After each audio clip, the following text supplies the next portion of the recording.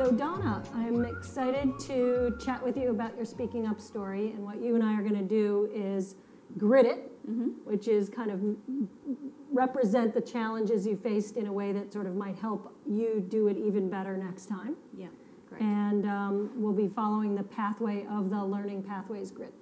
So we usually start out by asking you, what would you have liked to have happen if this conversation had gone perfectly? And the way you can think about that is maybe content outcomes that you would have liked, relational outcomes you would have liked, management outcomes you would have liked, whatever it might be. Yeah, so I think the outcome I wanted from the conversation was really an acknowledgement that her behaviour had been inappropriate. I certainly wasn't after an apology or anything like that. I think just the insight would have been enough for me to be confident that that wouldn't have happened again. Great. So then the next thing that's kind of interesting to talk about is kind of to compare the actual outcomes that you got to the ones that you were hoping for. So what's your take on what actually happened as a result of the conversation? The actual conversation didn't end with any acknowledgement that any inappropriate behaviour or had occurred. In particular, that it's not appropriate to sort of question people about whether they have or have not been the one that's passed on a patient safety issue that may have painted you in a bad light or not. And in particular, that you really can't be doing that with people who, I guess, are in a subordinate role to you, because it brings to play all the power that you carry around as a leader. And really, I think as a leader, you have to be above reproach with regards to that. You really need to model the behaviour you're trying to encourage and create in the teams. What I didn't hear you say now, Donna, which I thought you might, because I remember the story that you told me, which I thought was so humorous in a way because it was so different, was not only did she not acknowledge that it wasn't appropriate, she switched to this conspiratorial mode, and so conspiratorially told you that, oh, no, that wasn't even the person that I was really thought it was. Yes. So the actual outcome was more like she felt joined in this sort of secret together. Yes, and I hope it was accidental, but in some way I then became drawn into this sort of inquisition about who may have passed on this information. That wasn't my intent at all, I actually thought it was completely inappropriate to even be asking or searching for this source of the information, but by being so friendly and yes, conspiratorial was the sort of feel I got, it almost compromised myself in that way. And now we're going to switch to what you actually said or did. So would you mind just letting me know, what did you say or not say that you think was important there? Yeah, the conversation was, I've been told you've approached one of my staff members and directly asked her whether she was the source of the information that was passed on to our boss. And I'm thinking that directly approaching someone and asking whether they've shared information about a patient safety issue that perhaps doesn't paint your team or yourself in a good light is intimidating. And that's not the behaviour that we're wanting to encourage in our staff. So I'm wondering what you were thinking. It reminded me of when I talk about and teach speaking up, that we put a lot of emphasis on that first courageous step you take in speaking up to someone. And what I realised, because I was in the moment, is that it doesn't always stop with that first speaking up. That sometimes you're going to have to speak up again if you really want the outcome that you're looking for. Yeah. And I was so focused on that first speaking up that once the conversation drifted off, I myself got lost, and I didn't recognise in the moment, wait a minute, I need to speak up again now.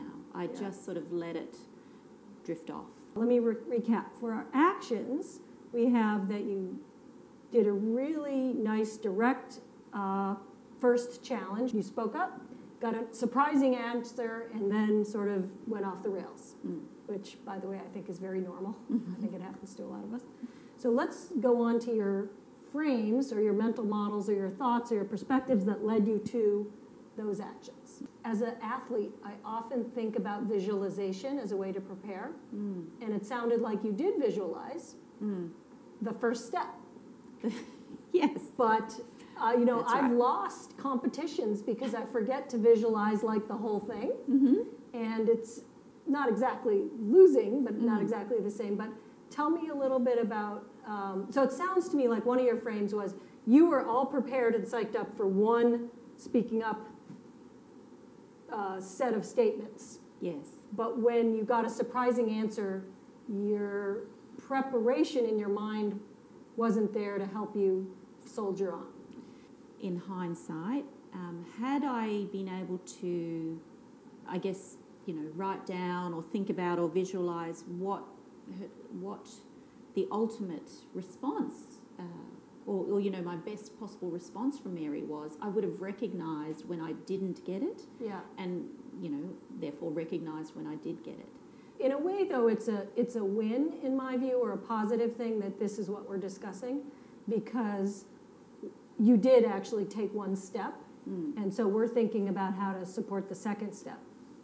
So I do want to capture what enabling frames or what enabling mental models or values or beliefs, or what did you say to yourself in your head that let you do that speaking up that you did do? I have a long clinical background. I've always spoken up clinically, because often the direct impact of not doing that was more obvious because you've got a patient right there. So I found that easier throughout my clinical career. As you get into sort of management, leadership and non-clinical situations, it's still very important to speak up, but the long-term effect is less, I should say, the short-term impact is less visible because no one's going to die generally if you don't. So I think it becomes more about what's the relationship I want to have with this person, how do I see myself as a leader or a manager, what confidence do I want to give my team members that I will stand up for them when it's right and when they've done the right thing, and having some repercussions from that. So I guess it's about who you want to be. Yeah, so I'm hearing quite a few things. So one is, if I want to be a person with integrity, I need to do this. If I want to protect my direct reports or team members, I need to do this. And you had some familiarity with it because of your clinical speaking up. So we've covered some of the frames that prevented your doing a second round or sticking with Mary until you got the acknowledgement of the inappropriateness that you were looking for. But we've also covered some frames that like really enabled you to take the first step. So what we're going to do now in this gridded process is jump down to, if you were going to redo this with Mary or you had a similar situation, primarily what would allow you to take that second step this time or the next time? So I think we should think about kind of carrying forward a bunch of the enabling frames that you had, like let's assume that those are still there. It's the right thing to do, it's integrity, it's protecting your team, all those different things. But let's talk a little bit about what you might need to add in terms of your thinking, your motivation that would let you power through that second speaking up. This is an entirely valid conversation to be having, where colleagues and therefore should be able to discuss undiscussables in a positive and productive way together, and that the frame that would have enabled me was that this conversation could actually move our relationship forward, not necessarily move it backwards. Yeah. I think the reason it bothered me so much was because in our organisation we've been talking about the importance of speaking up, and my role in particular is to teach people how to speak up, to give them the skills and the capability and allow them to practice that until it's confident. So it was a particular pointy issue for me that someone who sat around the table when we've been discussing the importance of this and how we must role model this in order for it to take hold in our organisation had actually dropped the ball so spectacularly. Yeah. So there's not, I think it's a topic that not only myself, my team, but the leadership team in my organisation feel passionate about. And really, if you're not going to speak up about speaking up, how could you possibly hope that that is going to take a hold and grow and thrive in your organisation? Yeah. Okay, so we're jumping ahead a little bit in our grid it, which is fine, to what are the actions that you wish you had taken, so the desired actions. So one of those is you wish you'd previewed the end point of the conversation a little more clearly. Like, I want to get on the same page around how do we protect or not pursue people who speak up in favor of patient safety. Maybe we can kind of role play it a little. Yeah. Well, I can say, listen, Mary, I understand that information may have made you feel vulnerable because, it didn't paint your team in a good light. And I would be happy as your colleague to work through that with you and discuss that and support you through it. I think that for me is a better course of action than speaking to my individual team members, because they're never going to feel comfortable in that situation with direct questioning, and it makes it all the more harder for them to speak up next time.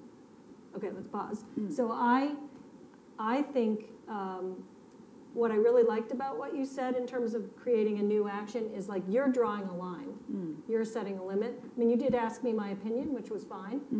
You could also just end right there with the, I don't think this is okay for us to do, period. That's true. So how are you feeling about the new actions? Is there anything like that doesn't feel quite settled to you? No, I think that would have finished the conversation on a better note. I would have felt better, and it still hopefully would have been a positive move in our relationship. I think your last point makes me think that I haven't really uncovered anything about how she was thinking by drawing a line there. I've certainly drawn a line in the sand with regards to behaviour. Yeah. I guess if I really wanted to understand and help create some insight, I would need to go further in that. I don't really think it's about who has passed on this information. The information wasn't confidential. It was a significant patient safety issue. I think our focus should be on fixing the patient safety issue, not on who's raised it. And then that may have uncovered if our frames were completely different. Yeah. Because, certainly the one I was assuming from her was it's more important to find out who's passed it on than to work on the issue at hand, whereas clearly my frame is, I don't think it matters who was the source.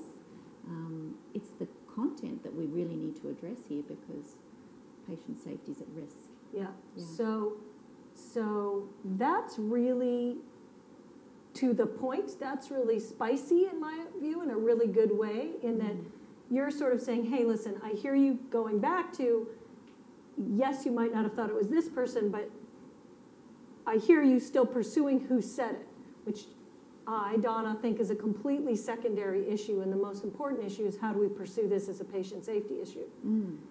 So I'm, I don't know how powerfully you'd want to put this. I'm surprised. I'm flabbergasted. It just seems totally off track for me to be pursuing who said it when we really need to figure out how to fix it. What up?